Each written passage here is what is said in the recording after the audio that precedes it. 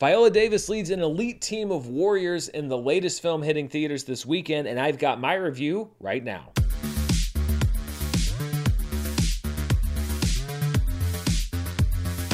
This review is brought to you by Raycon. Go to buyraycon.com and use the code MERLE15 to get 15% off your order, and stay tuned till the end of this episode for more info. Hello everybody, and welcome to my review for The Woman King, a movie that got a rapturous response from the Toronto International Film Festival. But like most movies that come off of the film festival circuit, I think that perhaps the praise is a little overhyped. That's nothing new, and it's really not so bad when it comes to this movie because I still found it to be very enjoyable. It's just that you get that overhyped thing that you hear from many different film festivals. The Woman King is directed by Gina Prince Bythewood, whose previous film was Netflix's 2020 action breakout, The Old Guard. The movie takes place in the early 1800s in the African kingdom of Dahomey, a flourishing West African society under the rule of a new King Gezo, played by John Boyega.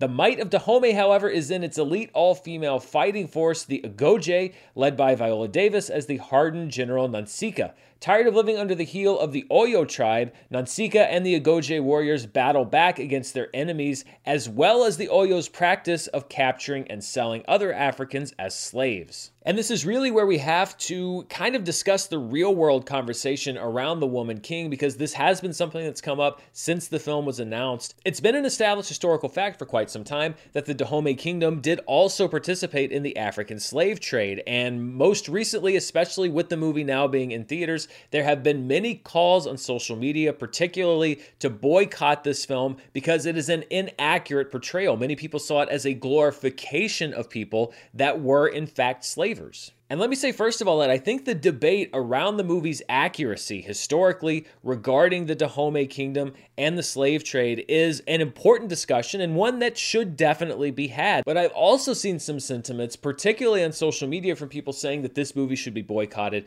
because it overlooks the Dahomey's role in the slave trade, that it does not acknowledge it. And let me say, having seen the movie, and a lot of people on social media that call for boycotting movies haven't actually seen them, I can tell you that the Dahomey role in the slave trade is a driving force behind many of the story points in this film. The Dahomey's involvement in the slave trade is a key point of disagreement between Nansika and King Gezo throughout the film, and Viola Davis's character in this film clearly spells out the immorality of Africans selling other Africans as slaves many times over. So to say that this movie ignores the Dahomey slave trade issue is wholly inaccurate. As for the historical accuracy of the movie itself, this would not be the first time a movie has been attacked for glossing over inconvenient details in order to paint a person or a group of people as the hero of the film. And again, I think this is a debate that should be had. But if you have reservations about this movie and about the Dahomey's role in the slave trade, I would encourage you, don't just listen to the social media chatter, because there is a lot of bad information floating out there and a lot of takes that are just flat out wrong. So if you want to know more, I encourage you to find out more on your own and make your own determination about whether you choose to see this movie. Let's move on though to the elements of the film itself. And I don't know if you've heard this, but Viola Davis is a pretty good actor. She is great in this movie. I actually think she's one of these performers who risks being undervalued simply because she's outstanding in everything that she's in. When it rains, our ancestors weep for the pain we have felt in the dark hulls of ships bound for distant shores. Davis is not afraid to portray a general who is invincible to the world, yet vulnerable and private. She bears the physical and mental scars from a life of war and pain, and Davis knows exactly which note to play from scene to scene, including one plot twist that I honestly found a little soap opera-esque, and the movie really could have sagged under the weight of it with an actor that was not as good as Viola Davis, but she is able to sell that moment. As great as Viola Davis is, though, the revelation for me in this movie was Thuso Mbedu, who plays Nawi, a new recruit to the Agoje. I have not seen Thuso Mbedu in anything before, but I thought that she was outstanding in this role. We see the Agoje through her eyes, and she's able to express the fear, the pride, the strengths and weaknesses of her character in what I found to be a very profound way. It is a pretty tough task to have to share the screen with an actor of Viola Davis's caliber in your first major motion picture role. role. But I think that Thuso Mbedu not only is up to the task, for me, she was the standout performance in the film. And that's not to denigrate Viola Davis's performance or anybody else's. I think that she's just that great. They tell us stories about the Agoji, that you have magic. You look like a regular old woman to me. Lashana Lynch also makes a big impact as Nawi's mentor Izoke, a fierce warrior who embodies the Agoje spirit of never backing down from a challenge.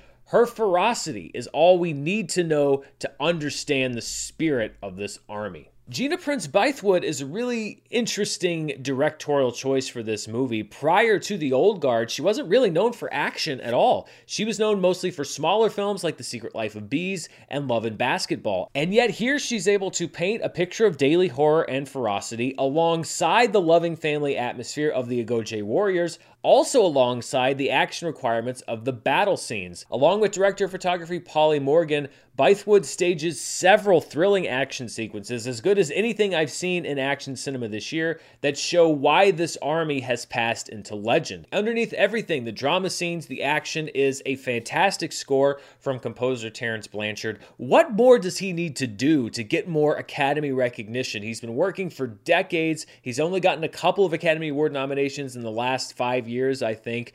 This is the kind of score, however, that the Academy loves. They love to nominate it and they love to give Oscars for it. It is big, it is bold, but it's also beautiful. And hopefully this is another step towards Terrence Blanchard finally getting the consistent mainstream recognition that he deserves in his field. Generally, I found The Woman King to be an exceptionally well-made, well-acted, and well-staged film. I think that the questions of historical accuracy are important ones, but aesthetically, I think this film is beyond reproach. The screenplay, for me, is the clear weakest link of the movie. The character work is well done, but there are several storylines that felt a little soapy to me. There is the storyline I mentioned with Viola Davis. There's a competition between one of the king's wives that doesn't really go anywhere. And then there's a really ill-advised romance. This is a movie I think that you could have focused in even more on the key players and not expanded to some of these side characters. But because of the strength of the cast involved and the direction by Gina Prince Bythewood, the movie doesn't collapse under this extra weight. I don't know if The Woman King is going to be one of my favorite movies come the end of the year, but I do think it is one of the best made that I've seen so far, and it's a big screen epic that flourishes in the theatrical environment. This is the kind of mid to high budget drama that you don't see so much anymore in Hollywood, but that I think the theatrical market is often desperately in need of. And for all of those reasons, I wouldn't be surprised if you hear The Woman King's name in the awards conversation, both for things in front of and behind the camera in the next few months. The Woman King is actually kind of the unofficial kickoff to the mainstream awards season, and it's something that I'll be covering here on the channel for the next few months. I'll be reviewing the movies. I'll also be looking at the award shows and the Academy Awards as we get to that time. We're in the last quarter almost of 2022, as hard as it is to believe, already looking at 2023 square in the face.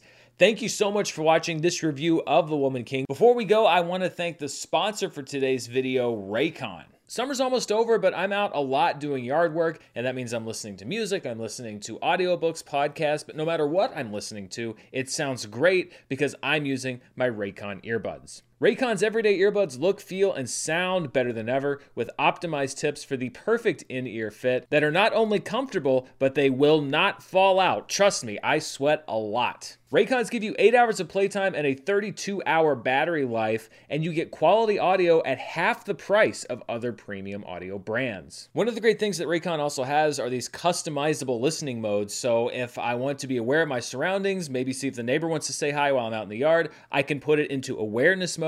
If I want to just lock in on mowing the yard or whatever else I'm doing, I can put myself into noise isolation mode. Whichever mode I'm in, though, what I'm listening to sounds crystal clear. You can find out for yourself and go to buyraycon.com today and use the code MERLE15 to get 15% off your Raycon order. That's code MERLE, M-U-R-R-E-L-L 15 at buyraycon.com to score 15% off. Buyraycon.com, code MERLE15. Thank you for watching. I'll be back very soon with more movie news, reviews, box office, and more. Until then, stay safe, and I'll see you next time. Bye.